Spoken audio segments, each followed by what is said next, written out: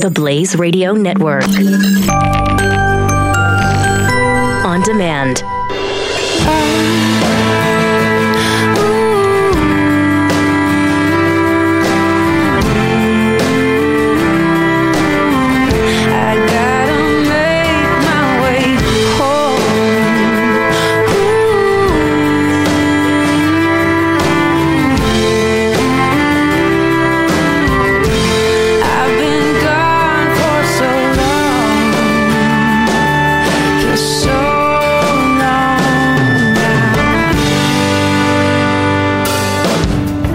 This Irish man stands with America. This is Freedom's Disciple with Jonathan Dunn on the Blaze Radio Network. Hello, America. Happy Saturday. Hope you're having a wonderful time, having a wonderful weekend. We're 2 weeks away from Christmas. Can you believe the year is nearly over? Can you believe it's Christmas time? Wow. I don't know, it's been a very uneventful week. I don't know what I'm going to talk to you about today. There's nothing happened since we last spoke. It's been a very dull, boring world, hasn't it? Of course, I'm joking. It's been an incredible, changing week. If you've been following cryptocurrencies, you follow Bitcoin. Wow. If you're in Bitcoin, all I can say is I'm very jealous. Enjoy it. Some of the people making money is incredible. We also saw a very interesting decision this week with President Donald Trump, which we're going to discuss in a few minutes. I also have last week's story, which I really wanted to talk to you about. I ran out of time. I want to talk to you about a ruling and a decision that's happening in Poland, which affects Christians, and Christians are very happy about, but I want to delve deep into it. And I also want to have a conversation with you about what's important in life, and is life itself important? But before we get started, as you all know, if you're a long-term listener, one of the things I do is I engage with you as much as possible, and publicly and privately, and people ask me questions. And I got a question which I just want to answer straight off the bat, because I just want to get this out of here in case someone else is thinking this. So I got this private Facebook message last week. John, I love your show. I never miss it. I think you're awesome. I thank you for that, by the way. But I was shocked that I haven't heard in recent shows your commentary on the royal wedding. Can you please give me your thoughts on this?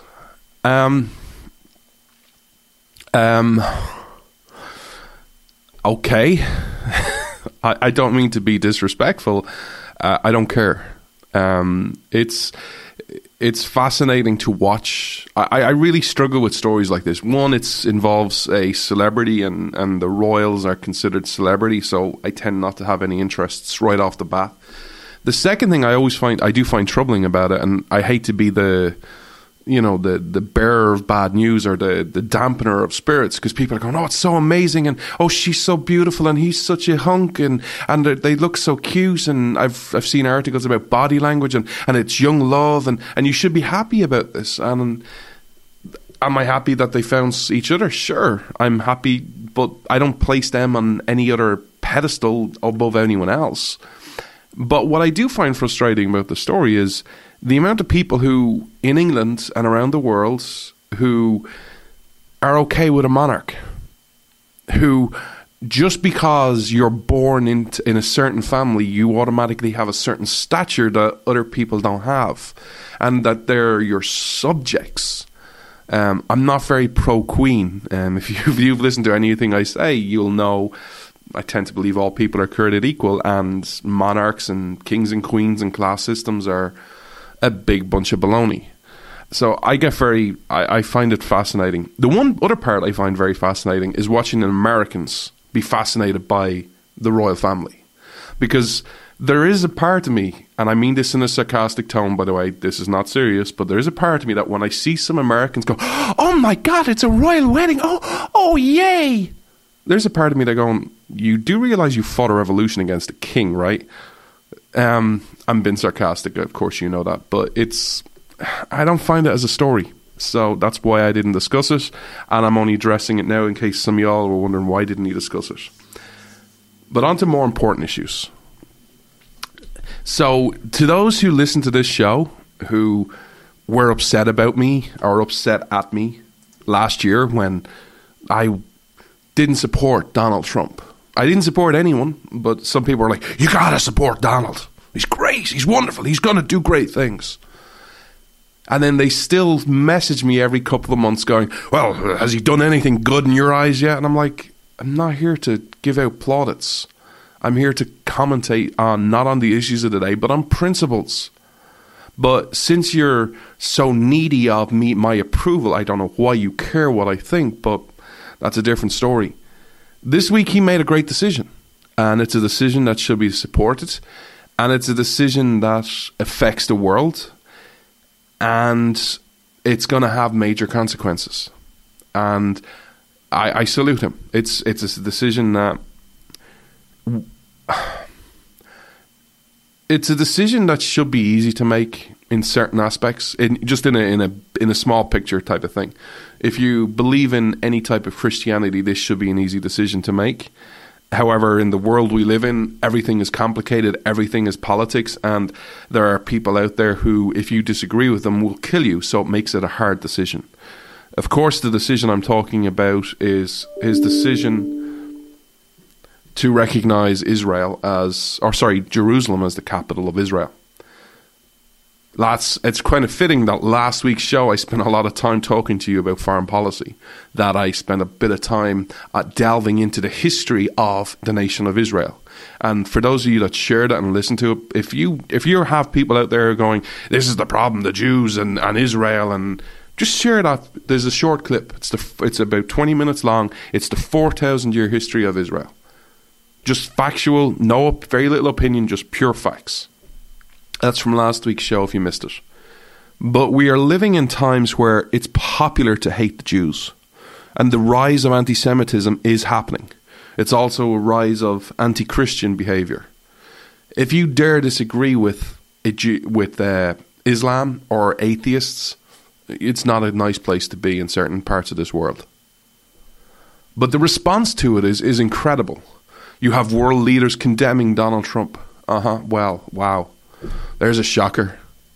You have the media condemning Donald Trump. Wow, really? The media are condemning Donald Trump? Wow, I never saw that one coming, huh? You also had the Pope. He's deeply concerned.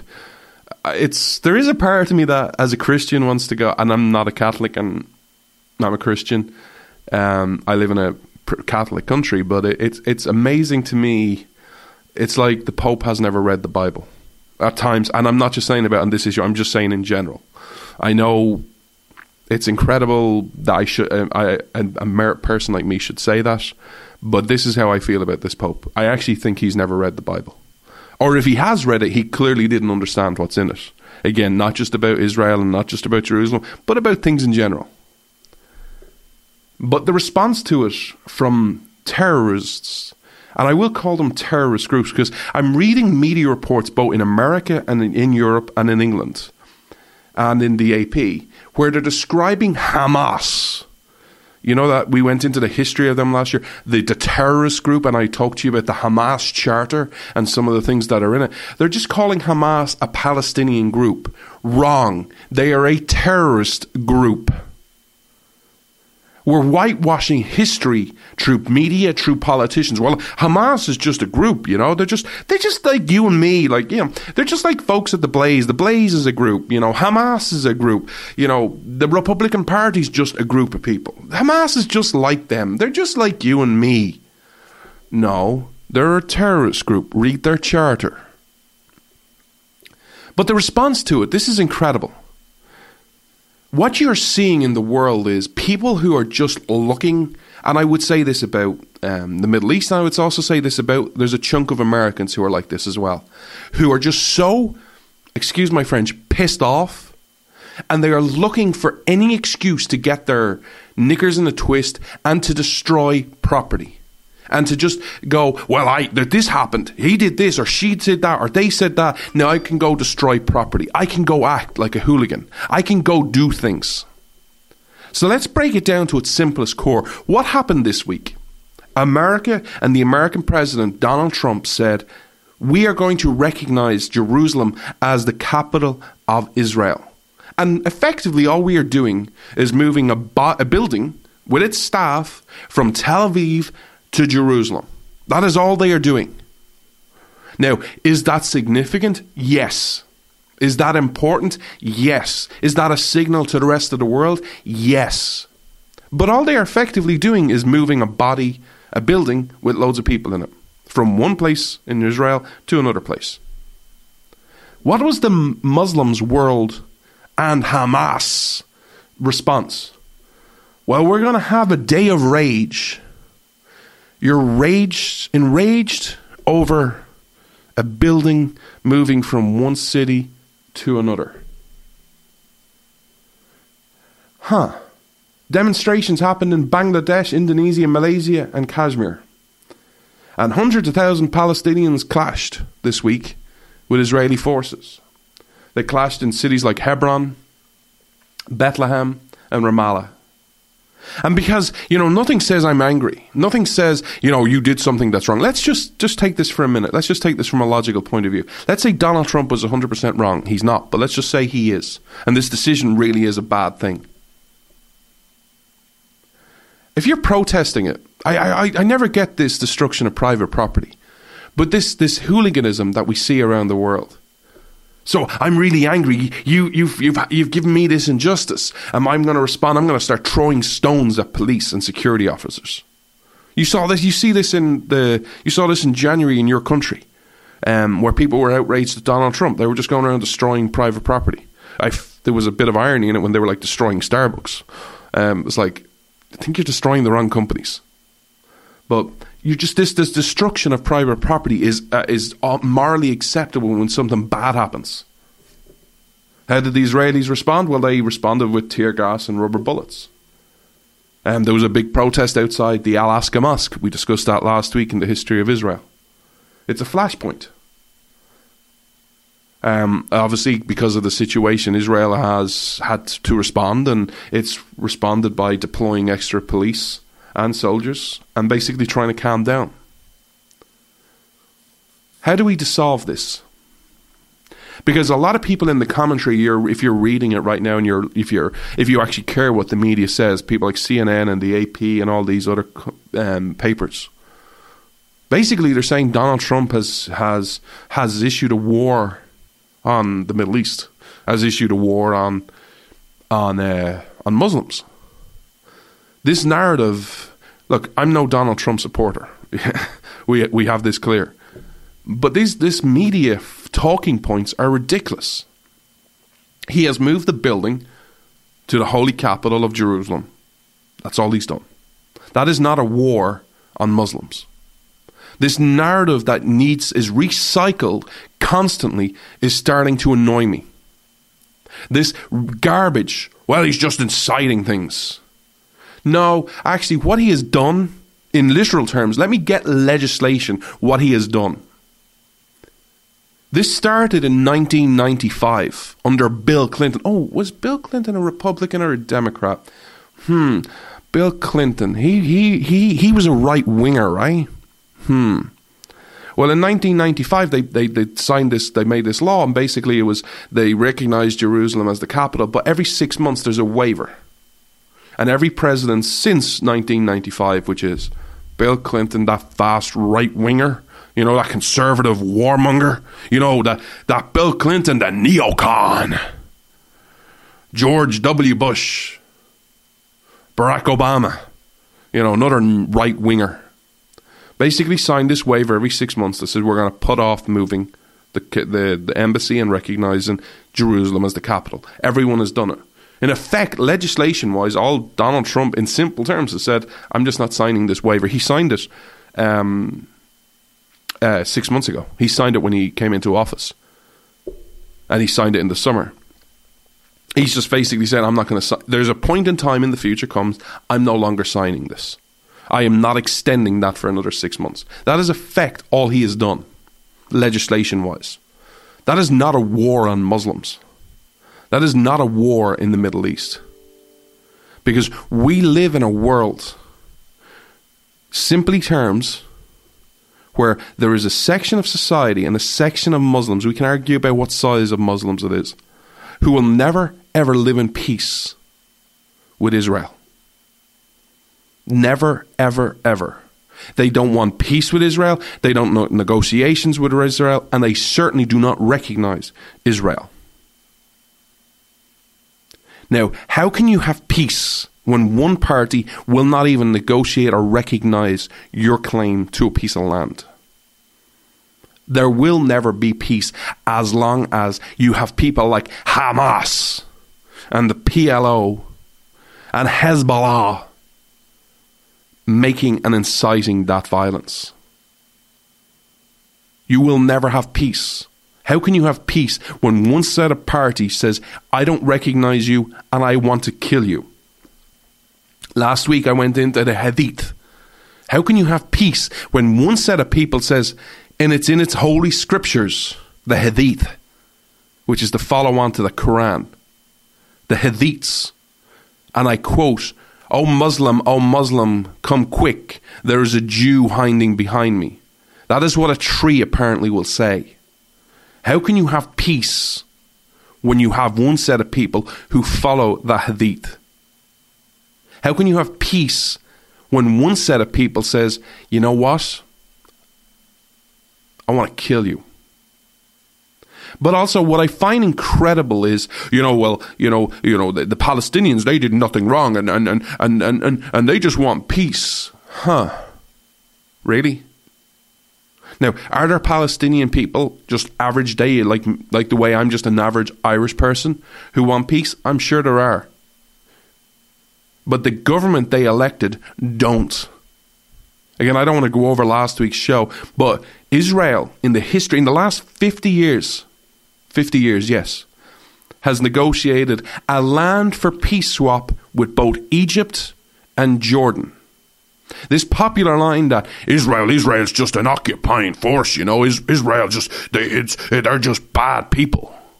Huh, well, how come they're no longer at war with Jordan? How come they're no longer at war with Egypt? How come Israel doesn't claim part of its land as the Sinai Peninsula? This narrative breaks down when you actually understand the facts and the real history. Now, going forward, Donald Trump thinks he can negotiate a peace deal. I have no idea. I have absolutely no idea if that will happen or not. But I will say this. To those who think it's up to Donald Trump, you're looking at the wrong actor. And that's not a slam on Donald Trump. It's not a slam on anyone. It's a truth. Until you have change in the Middle East where people accept Israel as a nation and says, we can negotiate a deal, you have your bit and we have our bit, but you have a fundamental right to exist. Until you get that in the Middle East, you will never have a peace. And to those Christians out there who love slamming Israel, because there's Christians who are burning effigies in the Middle East, who are Palestinian Christians. You might have read some of the stories. They were burning effigies of the American flag. They were burning effigies of Donald Trump, because that's just cool. Because nothing says, you know what, I'm cool and I'm going to make my point. I'm going to go to a public square and I'm going to burn the American flag. I'm going to burn a picture of Donald Trump because that's just what's cool. And you claim to be a Christian? In what world, in what part of the Bible does that say, you know what, and when you're angry, you go protest, you go burn something?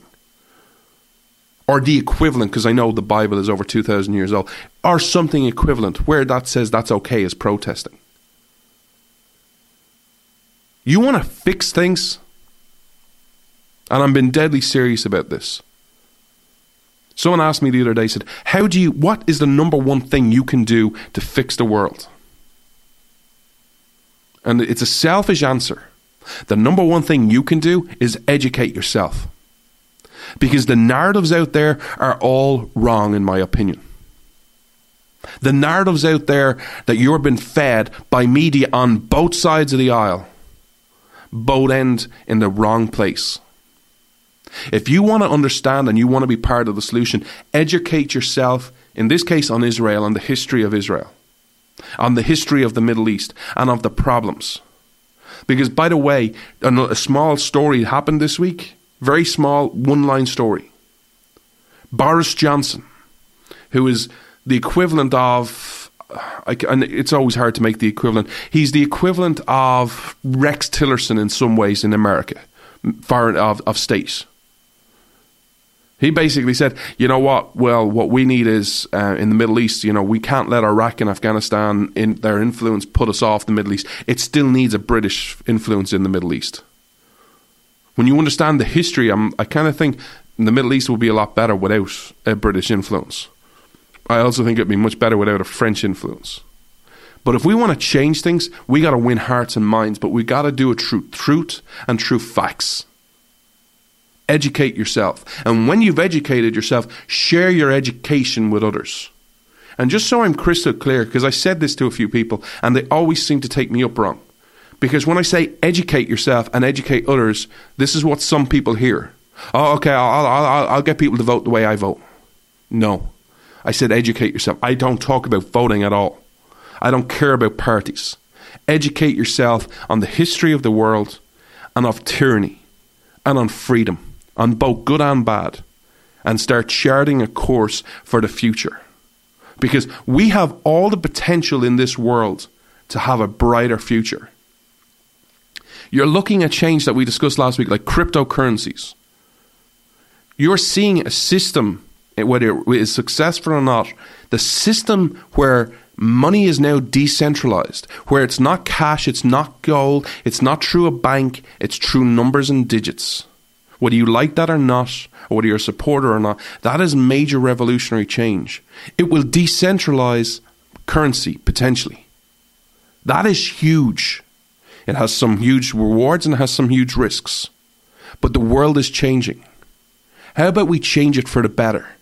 Where we finally, once and for all, America, Europe, the world, finally understands what real freedom is and what real peace can be. But make no mistake, peace can never happen in the Middle East as long as one party says the other has no right to exist and has no right to negotiate and has no recognition. Until you change that fundamental fact, I don't care if Jesus Christ is president, until you change that fact, there can never be peace. And how we go about changing that is the million-dollar question. Don't go anywhere, America. We got to take a quick break. I'll be right back. Freedom versus freebies. This is Freedom's Disciple with Jonathan Dunn on the Blaze Radio Network. The progressive movement is full of lies. Why do Americans keep falling for the deception? In his new book, Liars, Glenn Beck reveals the simple answer: fear. At our most basic level, we're all afraid of something, and progressives exploit this by offering us solutions to our fears. Solutions based on lies and an unrelenting hunger for power and control. Understanding the roots of these lies is key to helping us stop the disease of progressivism. Liars by Glenn Beck. On sale now at glennbeck.com/liars.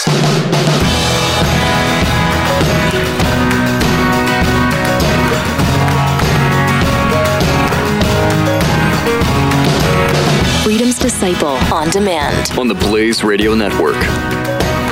Thank you so much for sticking with me, America. As always, I'm on Twitter at Freedom Disciple, on Facebook at Jonathan Dunn 58. If you look me up, you'll search me. I'm not hard to find. I want to talk to you about a story I was planning on talking to you about last week, but just time got away from me. And it's a story which I want to spend time not focusing per se on the story, but on the arguments that are given in response for this policy and against this policy, and underline how if you believe in freedom or you believe in some version or watered down version of freedom or tyranny, we have to understand something. We're at different points and we're having different arguments. And until we understand this, we can't actually have a conversation that will go anywhere. And I'll explain what I mean by that in a second. So the story I wanted to talk to you about comes from Poland. And the reason I'm sharing this story is one is a situation where eventually this could come to America.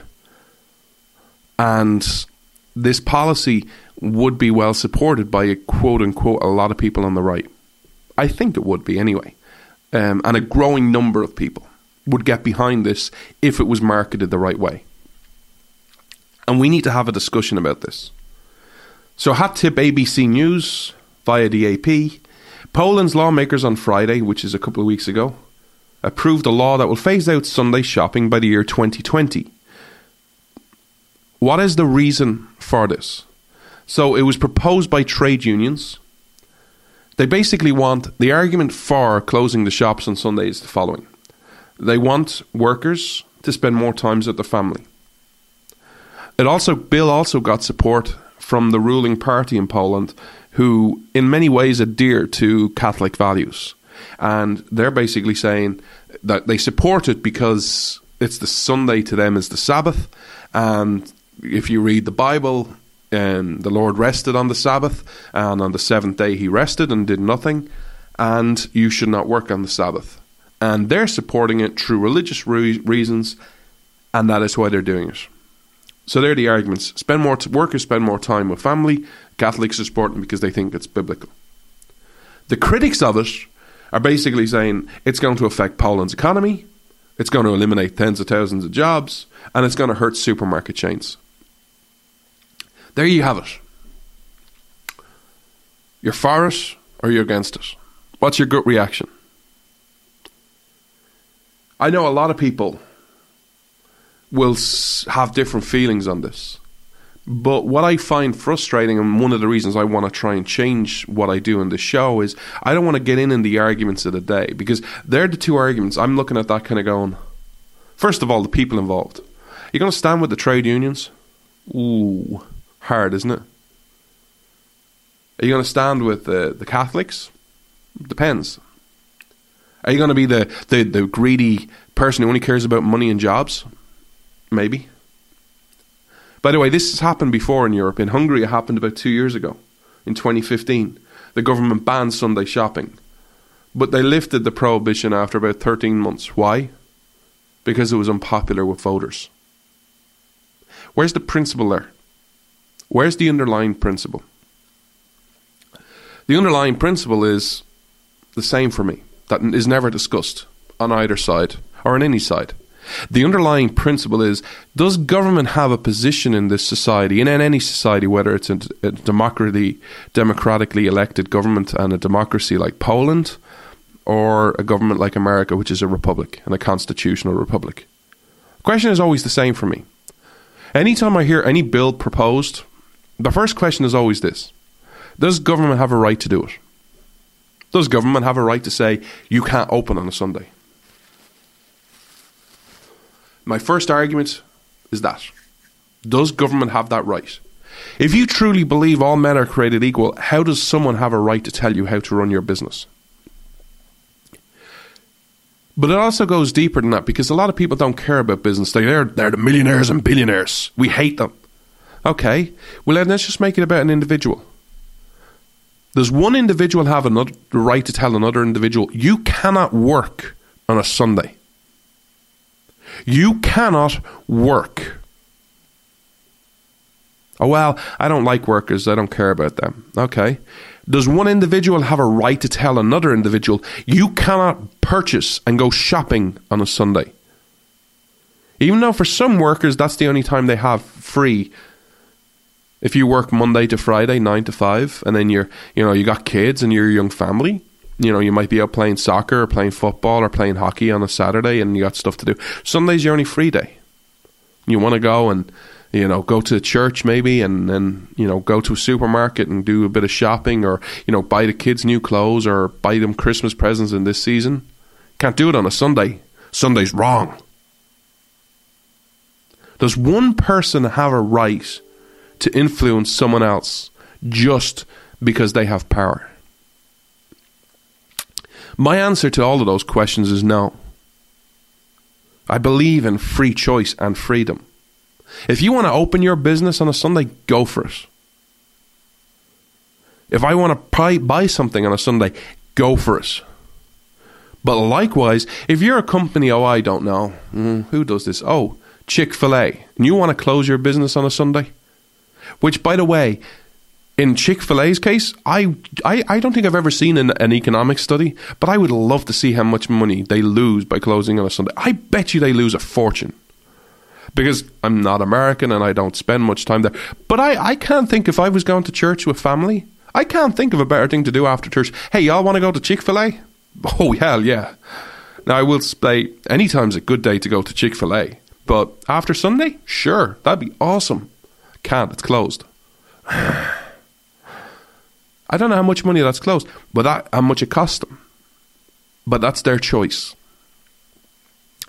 But I want to take this even deeper in an understanding and a conversation that affects this conversation, but in general. When you talk to people of different ideologies, you understand our priorities are very different. And this is what I want to talk to you about. We are ultimately at different points of the conversation, and our focus is on different things. Let me explain what I mean by that, because I'm not wording it the best way. To me, my priorities are always at the start, the foundation. All I care about, in principle terms, is if the principles are adhered to. Do I have a right to compel anybody else to act the way I act? No. Do I have a right to tell people how they can run or do their shopping or how they live? No. I have certain core principles that basically is just leave everyone the hell alone. That's, if you, to sum up how I feel about a lot of things, that's my underlying principle. Just leave people alone. Just stop telling them how to live, especially through government coercion. That's my basis. That's my foundation. And if you believe in true freedom, that's where you are as well. For those who believe in, and I'm not going to say they're socialists, I'm just saying who accept or believe there should be some government intervention or a lot of it, where they focus their priorities is not on the foundation, not at the start, but at the end, on the outcome. They focus in on, well, look, should I support this? Let's just use this bill in Poland. Should I support it? Well, how do I feel? Am I Catholic? Am I Christian? Do I think Sunday is the Sabbath? Do I think we should be allowed to work on a Sunday? Well, actually, I think, what? I'm okay with the outcome. I think people should, I think the workers should spend more time with their family, so I'll support it. Or I think, the Sunday is the Sabbath. No one should work on the Sabbath because it's biblical. Or I'm against it because it's going to hurt people. How many people are going to lose their jobs? It's going to hurt our economy, and it's all about jobs and money. I got to oppose this bill. They're all on the outcome, not at the foundation. That is the fundamental difference between those who believe in freedom and those who do not. We're having different conversations. And until someone acknowledges this and starts changing the conversation to reach out and have conversations and about bad things and about bad outcomes and overcoming those obstacles. Because there's this cold-heartedness perception about people who believe in freedom. Because people say this to me all the time from over here when they hear some of my policies and they understand that all I care about is the foundation. They kind of go, well, what about, they'll come up with these sob stories, the tug on the heartstring stories. Well, what about this scenario where, if only there was a government policy, this would have been avoided. You're for heartless capitalism. No, I'm not. I care deeply about it. The difference between me and you is you care about it, but you do it through government intervention. I care about it. I deal with it myself. If someone's been taken advantage of, just since we're talking about capitalism, if there's a bad employer and someone's been taken advantage of, I'm usually the first person there going, hey, how can we help? Not government, how can we help? How can me and my friends help? How can me and my family help? How can I help? What can I do? I just don't have a system in me that says, you know what, there's an injustice in this world, we need government. That's the difference. What we are having right now is a breakdown in communication. And I hate to tell this to you, I hate doing a generalization, but those who believe in some type of government intervention are not usually the people who will reach across the aisle, even though they love talking about it, reaching across the aisle to people like me and you who believe in freedom and saying, hey, how can we address the differences we have? It generally doesn't happen. It doesn't happen in the media. It doesn't really happen on social media. It doesn't happen in politics. But it has to happen. So we're going to have to be the people who stick to our principles, but reach across the aisle and make our arguments different so that they can understand. But also understanding that when they hear free markets and they hear about no government, they automatically, and they misassume a lot of stuff she spoke about, but they go to Ayn Rand. I don't care about the people, you can live on the street, I don't care. We have to be the compassionate people who says, no, these are the principles we believe in. We don't believe in telling people what they do. But when bad things happen, because sometimes freedom sucks, sometimes the outcomes of freedom are not exactly ideal. But when those things happen, we're the first people there to help pick people up. Because here's the thing we need to fundamentally understand. If we truly want government to do less, we must do more. Because if we're the people who only say government should do less, the people like me who will go, you know what, we should just abolish the Department of Energy, the Department of Education, the IRS, the alphabet soup, the Department of Energy. All people hear when they hear that is, okay, you want to get rid of that. Who's going to fill that vacuum? Who's going to fill the need? When people are seeing disaster relief and kind of going, I remember some friends in Texas, when the hurricane hit, they were like, we don't want FEMA. Okay. Who fills that gap? We do. We do. If you truly want government to do less, you also have a responsibility to say, I want government to do less because I must do more. That is the responsibility of the right to say government should do less. That is what we must do. Because there are real issues in our society. There is heartless capitalism. I see it all the time. There is businessmen who take advantage of their employees, who do not care about the employees, who do not care about regulations or doing the right thing. They only care about being legal and compliant. There is major differences in poverty out there right now. There are a lot of people living in poverty. The solution is not a government program. The solution is people stepping up and empowering that individual to take control of their own lives. Because ultimately, everything comes down to one question. And I'm going to leave you with this question. Who knows what's best for your life? You? Or some bureaucrat in DC? Or some bureaucrat in any government agency? I'm a firm believer in you know what's best for your life, regardless of your situation. You know what's best for you. You know what you need.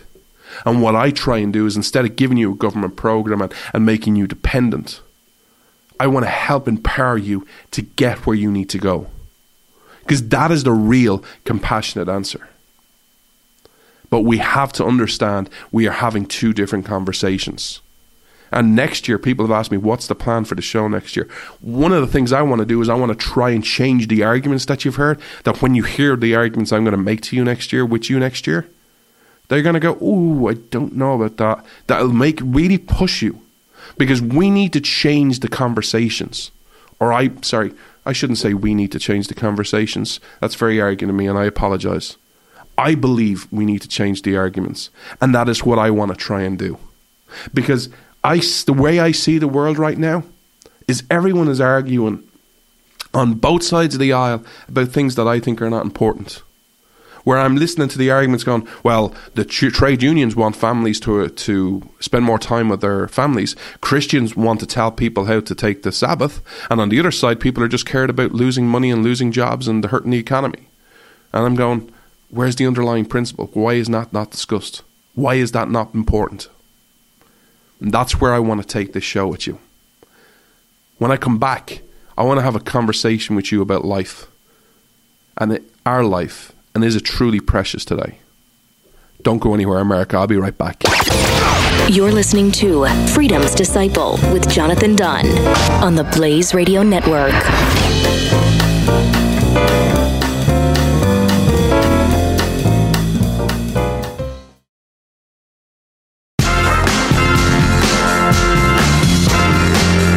Freedom's Disciple on demand on the Blaze Radio Network. Thank you so much for sticking with me, America. You know, one of the things I love to do in my downtime, and I have a crazy brain, I got to be honest with you. And one of the things I like to do is I like thinking about scenarios, and I like thinking about stories, and kind of, especially in history stories, reading history and kind of going, I wonder what the average person, the average person who wasn't involved in the conflict felt. What was their emotions? When they heard the news, what was their response? Did they care? Were they outraged? How did they respond? And as we're approaching the Christmas season, I want to talk to you about life. One of the stories, if you're a Christian, you know this story very well. If you're not, I'll give you the bullet points. And it's a story of King Herod. And basically, if I'm sure you've heard of Jesus Christ if you're not a Christian. And he's born. And the three wise men are going to go pay him homage and to give him gifts because he's their king. And Herod finds out about this and basically is threatened. He hears he's a king, and he only thinks in earthly terms. He doesn't think in a grander scale. And he thinks, well, I'm the king, and there's this baby that's been born that everyone else is calling king, and he finds it disrespectful. And there's a big story in between. But long story short, he's asked the wise men to go find this baby and this new king, and find out where he is, and then tell me so I can go pay him homage, even though he doesn't want to go pay him homage. And the three wise men understand that he's not a good guy, and basically they don't tell him where he is. And Herod is infuriated about this, and what he does is every baby under the age of 2, he kills. Every baby. He kills every baby under the age of 2. I am going somewhere with this story. But when I read this story, I know obviously 2,000 years ago, times are different. It wasn't exactly, you didn't have like a tablet, or maybe they actually did have tablets. They chiseled into them though, but they didn't have tablets where they could go on the internet and find out about this story, or they didn't have like the local newspaper, the Daily Mail or CNN.com, or, I'm trying to think of USA Today. They didn't have all these papers to find out the news. But I often wondered how they reacted. And I often wonder about the emotional scars that must have been left on the people. The mothers and the fathers of, if you had a baby under the age of 2 and had the king, by the king's decree, your baby had to be killed. And the scars that must have, and the impact it must have had on your family. When I read that story, there's no scenario in my brain. There's certain things my brain cannot do. Everyone's brain is the same. There are certain things your brain just cannot commute. But there is one time, every time I've read that story, there is no time in my life I've went, people were just, people didn't care. There was no point in time where my brain went, there was an outrage. Now, I don't know what they did, but, they weren't upset and angry about it. There isn't a point in time where I've read that story and went, you know what? People went, that's totally fine. That's totally natural. That's just the way it is. But I fast forward to the world we live in today. And I wonder if the same situation happened. Doesn't matter. Don't worry about the country. Don't focus in on the country or the personalities. But let's say there's a country in the world living today in 2017. And basically said, every baby under the age of 2 must be killed. Would we be outraged? How would we respond? How would we respond? Would we? Would we be going, well, that's the right of the state, state sovereignty, and countries have a right to do what they want within their borders? Would the UN get involved? Or would the response be like so many times in the past, well, what we need is a fancy hashtag. Let's show that king, let's show that person, that dictator, you can't murder 2-year-old babies. We're coming with our hashtags. Hashtag bring our kids back. Yes, that is a historical reference. And yes, it's meant as a slam to a certain person. I wonder our response to it. Yet we are seeing a version of this happen every day, and people call it a choice. I want to read a story that really broke my heart this week. And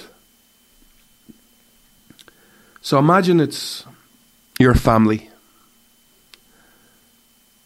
And you're a mother of 3. Mother, father, and 3 young kids. And the mother falls pregnant.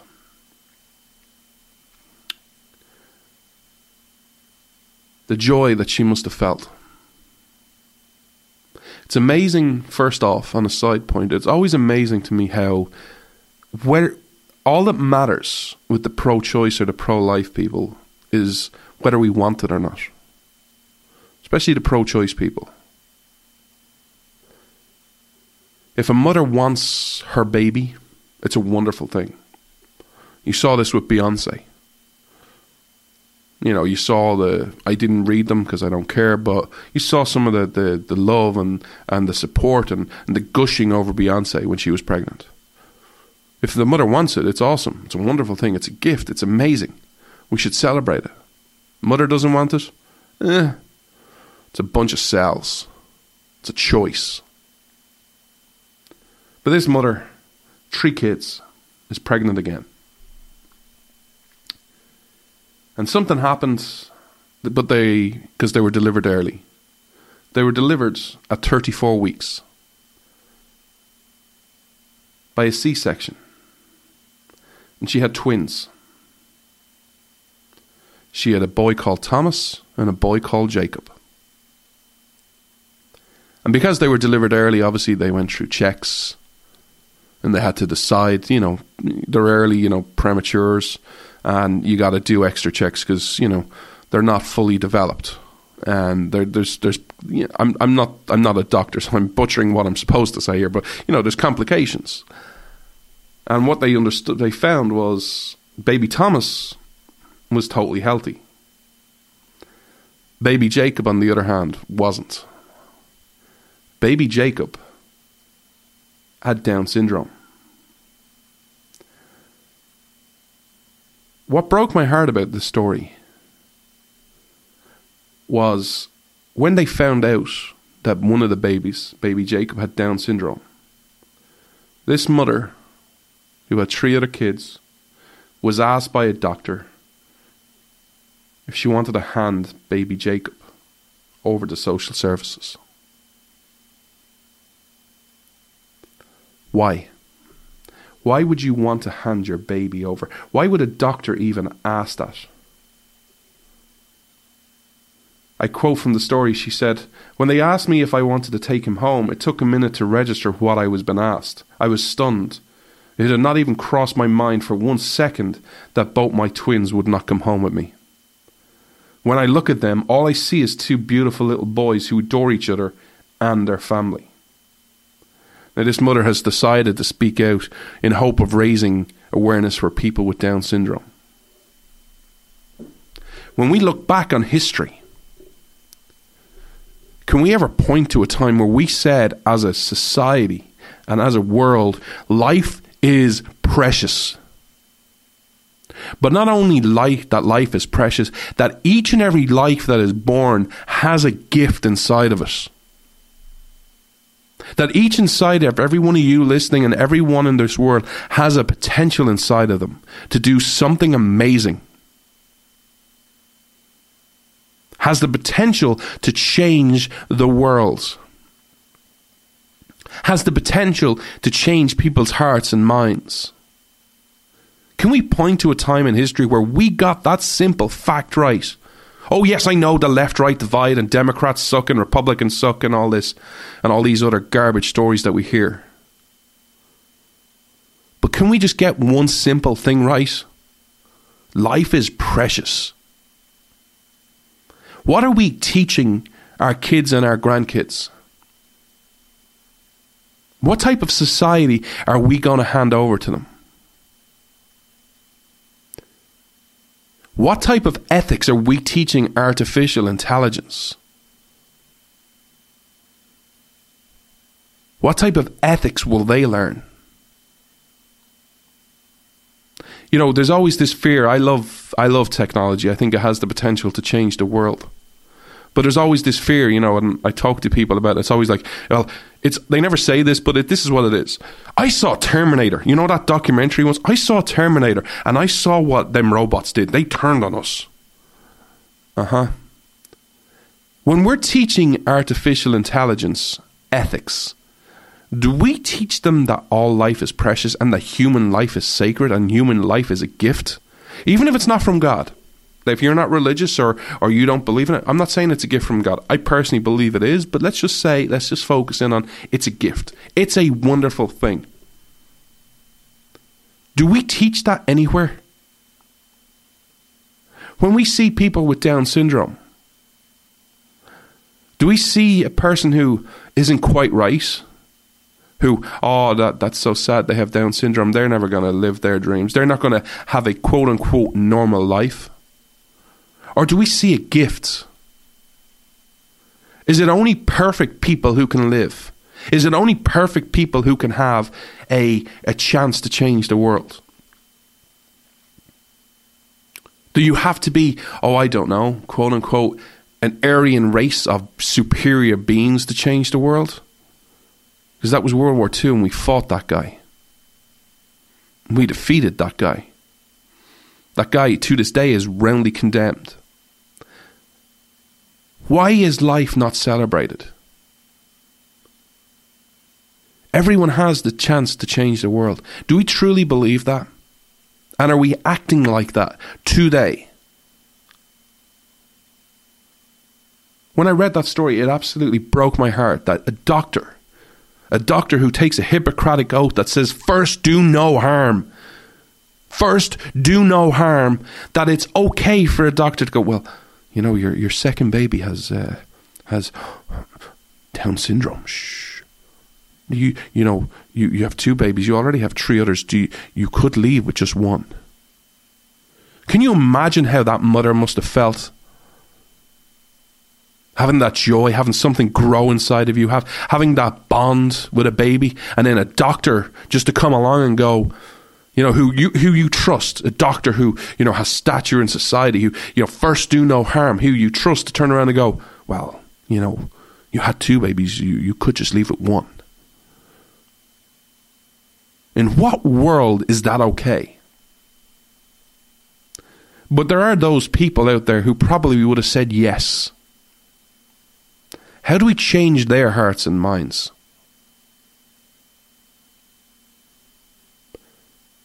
I don't know how. I really don't. How can you have conversations with people who do not think life is precious?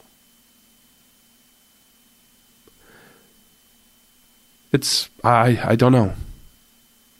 Life is a wonderful gift, even though and by the way, this is coming from someone who generally thinks their life sucks. Life is a precious gift. How are we dealing with it? How are we responding to it? How are we treating people who have a disadvantage? Do we seek to look down on them and go, oh, well, you can't do anything for yourself. You're going to have to depend on someone else. Or do we empower them to say, look, I know you have a situation. In this case, you have Down syndrome. I know that. There are certain things you may never be able to fully 100% do. You may never be able to throw a baseball at 100 miles an hour. That's just the way it is.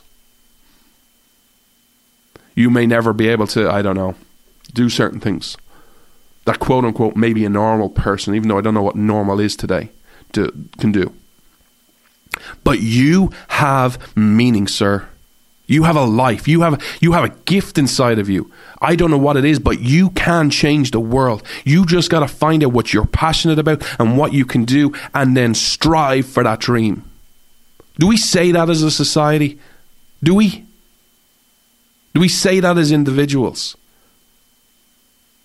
Or do we just look at people and kind of go, well, you have Down syndrome, you can't do it. And, oh, you're fat. Oh, you're ugly. You can't do that. Oh, you're in a wheelchair. You can't do that. You're helpless. When will society ever get it that the object of life is to empower people? And that overcoming an obstacle is a great thing that should be celebrated and that should be encouraged at every opportunity that we get. Because here's the truth, whether you want to believe it or not. Here is the sad truth about life. You get one life. You're guaranteed no time on this earth. You may live to 1 or to 100. You may have a load of obstacles overcoming you. You might have Down syndrome. You might be born paralyzed. You might be born with bad genes. Or you might be born with perfect genes. You're guaranteed nothing, but you have one life. Do we seek to empower that person and to encourage that person? Or do we seek to tear them down? We only get one opportunity. How about we start living that opportunity to the fullest? And how about we start encouraging other people to do the same and stop looking at a stupid label? Or stop looking at a condition? Because maybe I'm alone on this, but I think every life is a wonderful, precious thing. And that you have a mission in this world to do something. And you have a mission to do something incredible if you want it. And I will say this, I'm talking more to myself right now than I'm talking to any of you. You have a mission in life. You just got to find out what it is. But the world we live in today, we spend so much more time ripping other people apart and dismotivating them and say, you can't do something, you can't do it, you'll never achieve that. Oh, you want to do that? You'll never do it, you'll fall on your face. And then we get great joy when they actually fall on their face in society. Imagine if we spent all that time and energy just trying to encourage others, building up a society where you can change the world and where life is precious. My one fear is that we're now currently given AI ethics. I fear for what we're going to teach it, because they might learn one thing, but when they see how we act in society, wow, it frightens me in some ways to what they'll learn and what they will deem socially acceptable and what they'll deem as a choice. I want to take this conversation about life in a very different direction when I come back after this break. Don't go anywhere. This is Freedom's Disciple with Jonathan Dunn on the Blaze Radio Network. The progressive movement is full of lies. Why do Americans keep falling for the deception? In his new book, Liars, Glenn Beck reveals the simple answer: fear. At our most basic level, we're all afraid of something, and progressives exploit this by offering us solutions to our fears.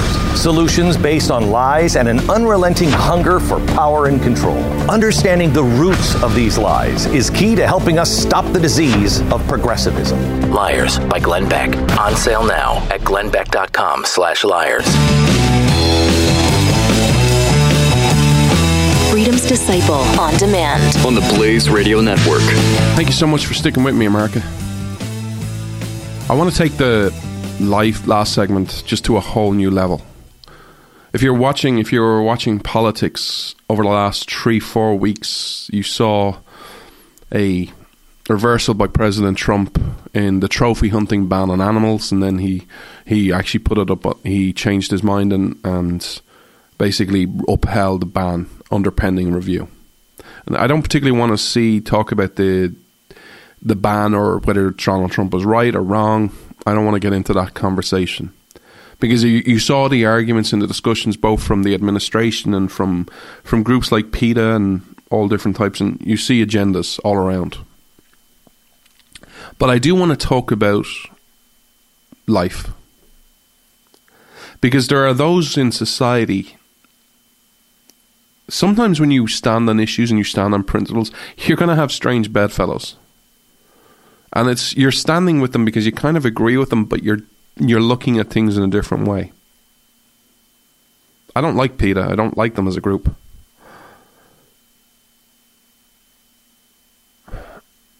But, and there's always a but, isn't there? Here's the thing. Is killing animals for sport morally right or wrong? I believe it's wrong. I don't understand the enjoyment of killing an animal for a trophy. I also despise those who kill animals. Since we're talking about the Donald Trump ban, an elephant for its tusk. Where you have this majestic, I don't know, 6, 7, 800, 900, 1,000 pound animal, and you're killing it for its tusk, which may be, 10 pounds, 15 pounds? One of the things I love about that we as a society can learn from different cultures, one thing we can learn in full is our view for life and respect for animals from native creatures, native people.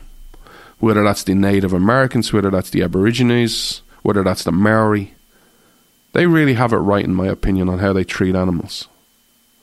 They only kill animals for 2 reasons. 1, it's a threat, or 2, for food.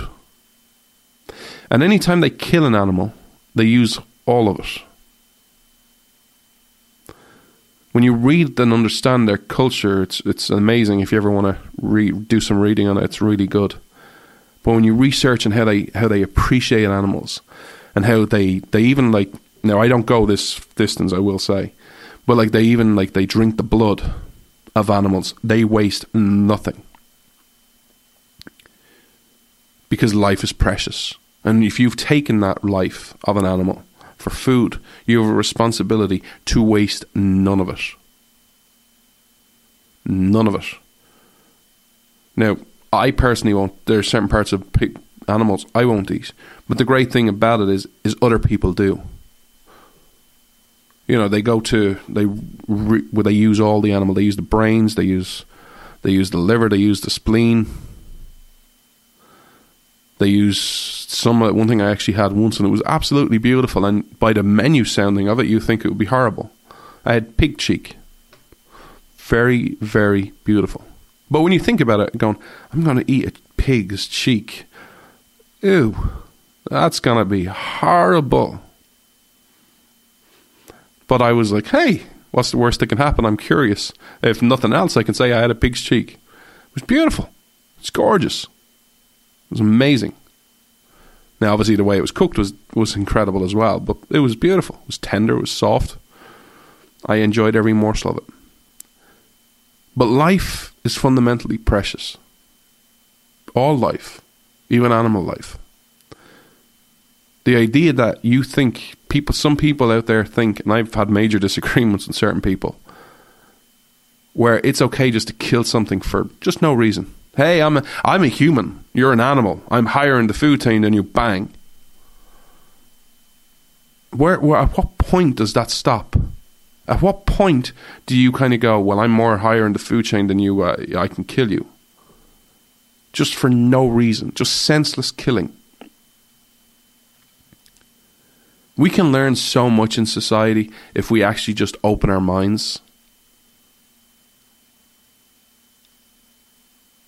I don't know. I know one of the things, I know I've got this piece of advice. If you work in talk radio or anywhere around radio or a public commentator, they always go, don't talk about life being precious. And definitely don't talk about abortion.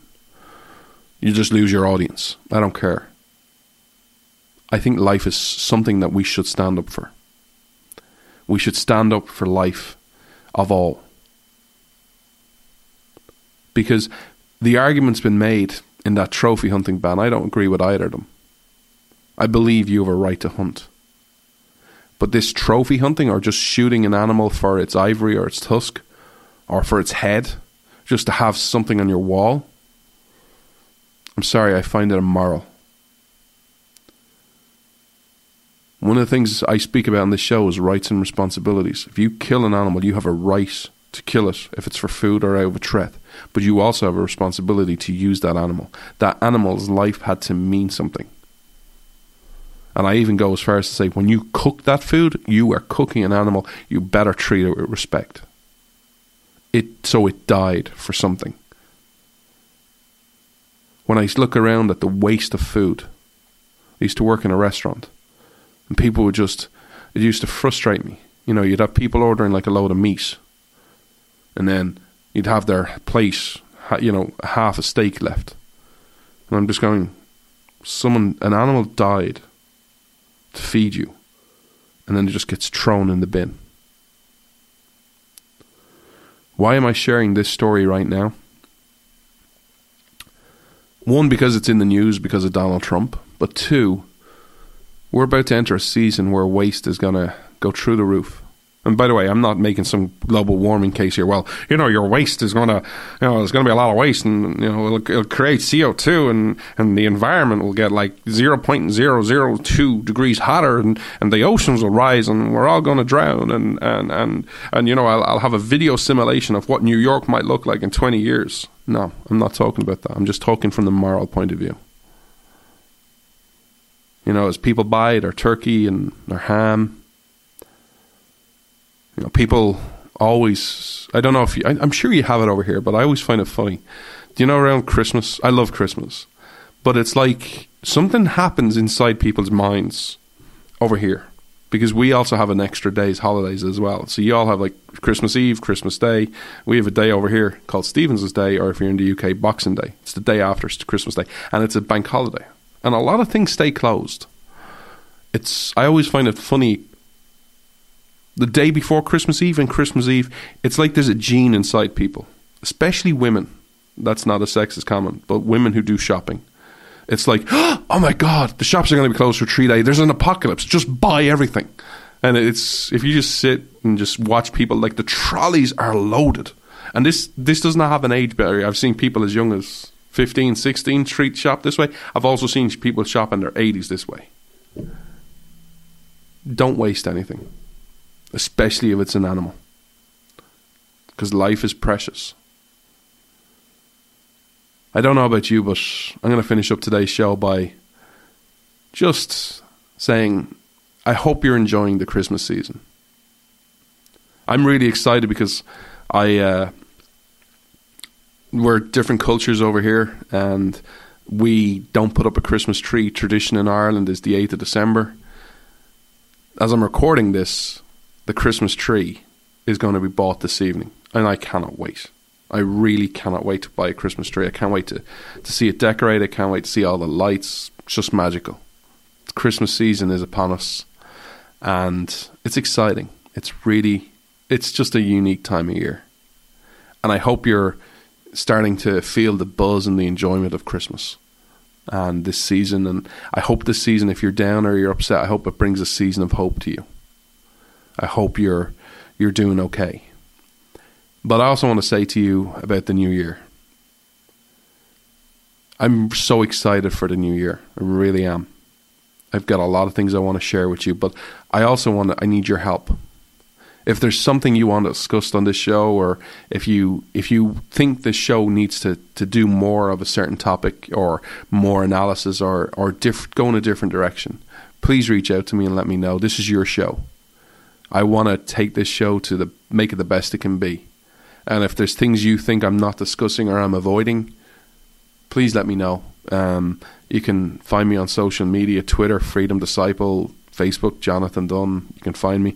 Or even if you just go to my website, there's a send me a message website there. It's freedomsdisciple.com. Let me know what you want to hear. Please, all I'll ask you is don't say, I want you to talk about politics more. I'm sorry, I suck at it and I don't enjoy it. But I will say this. You know me, I don't insult people very often. This week, I insulted someone on social media. I said Jeff Flake was an idiot and a con man because of donating to Doug Jones.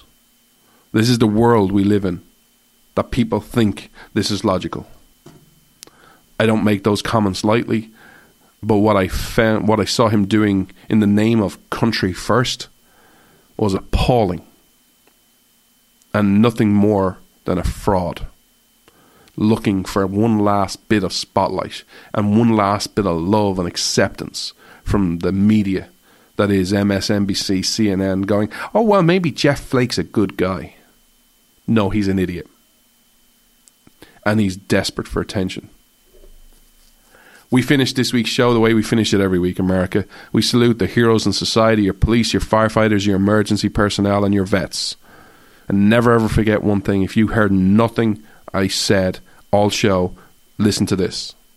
America is great because Americans are good. America is great because Americans are good. That is each and every one of you. Never forget that.